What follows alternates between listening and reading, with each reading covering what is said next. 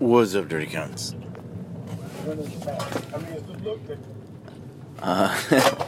If you get a chance, Quake's House on Kevin Hart Laugh Out Loud Radio. Hilarious. Today they're talking about former Vice President Biden's comment about if you're voting for Trump, then you ain't black. I think everybody's torn. It's a weird world we live in. Give me a third choice. I don't like either one of them. I think, I could go for the Willing Hamilton 2020. I think that's a good ticket. I don't know if he'd want the job either. He's a smart man. He's like, nope. I've seen how much that stuff ages people. Just look at the president after their first term and then their second term. They look old.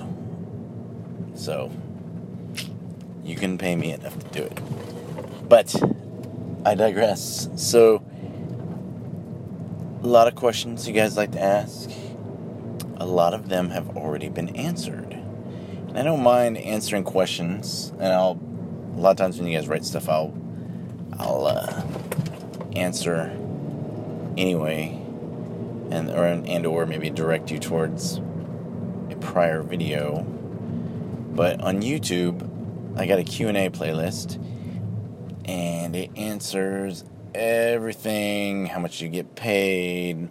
What's the difference between a stow, a crow, and a PJ or a controller. In fact, I think there's a 4-part series about that. Look in the playlist titles, and I believe that you will find something that says reserve. No, I think it's an active duty. I'll have to look it up. It's been a while, but I know if you look in the titles for playlists, there's a stow, crow, PJ controller one, and then difference between PJs and crows, difference between rescue and STS, difference between active duty, guard, and reserve.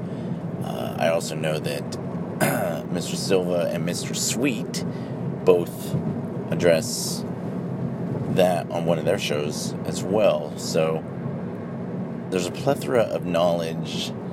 And I've heard Jocko say the same thing, that he'll answer questions, but if you just come at him with some, how do I be a PJ? Like, there's a million things from Reddit to YouTube to National Geographic Channel, so don't be lazy. Jordan Peterson was talking about do not, how do you say it? Beware of unearned knowledge.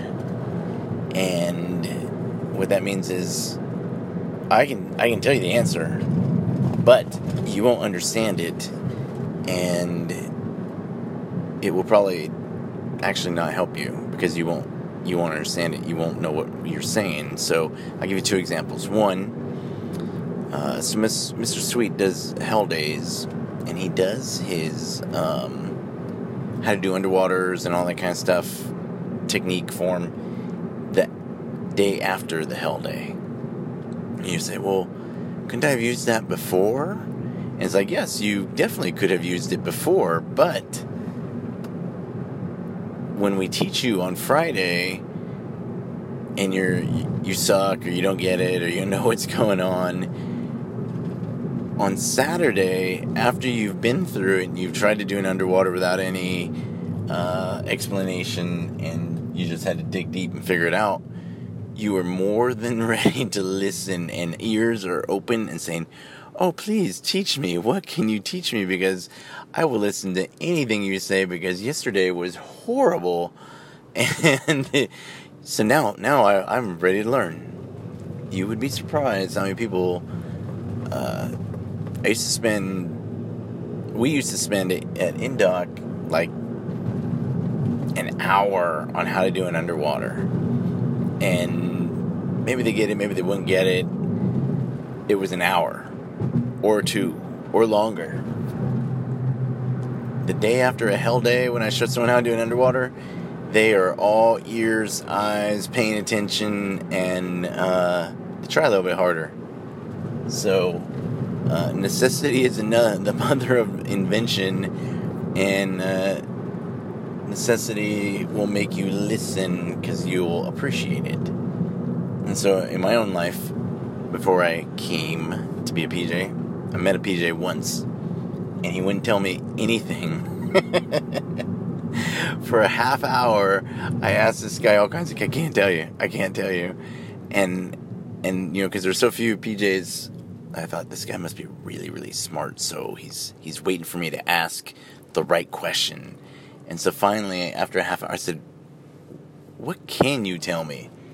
And he said that you have to train like you're going to die before you quit.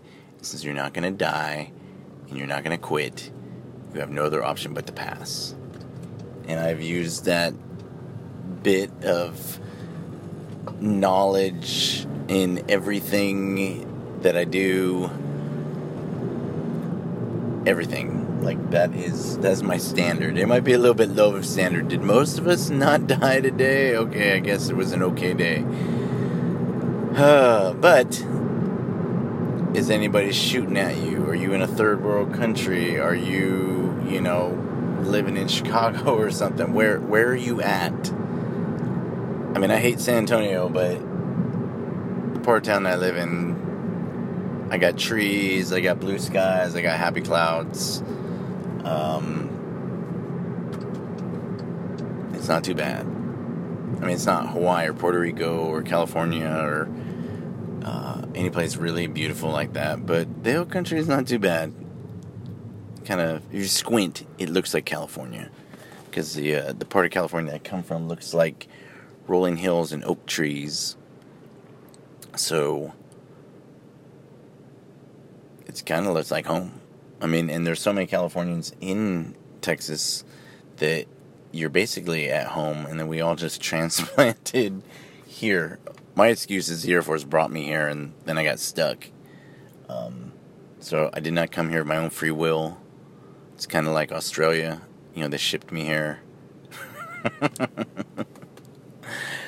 So, what else? Yep, so questions and answers. Ask them, but be a little less vague than what should I do to become a PJ? Maybe you say, I only have one arm. How would I become a PJ? Well, let's figure it out, right? If you got something that makes you unique, now, don't all you cons rush to think you're unique, because you're all a bunch of dirty, scurvy scums. So, you are not a unique and beautiful snowflake. You are a dirty, scurvy, ugly, lazy, good-for-nothing cone. But that's right, because you're training, and someday you will be. So, earn everything. You don't want anyone to give you something. Now if you're born with the talent, then, thank God that you got lucky enough to be born with the talent. Earn that, respect it, appreciate it, do what you can with it, make the world a better place. Train hard. Be happy, because what else are you going to do? We could all be dead tomorrow. So, be happy. Thank you for listening, and we'll chat later. Hoo-yah.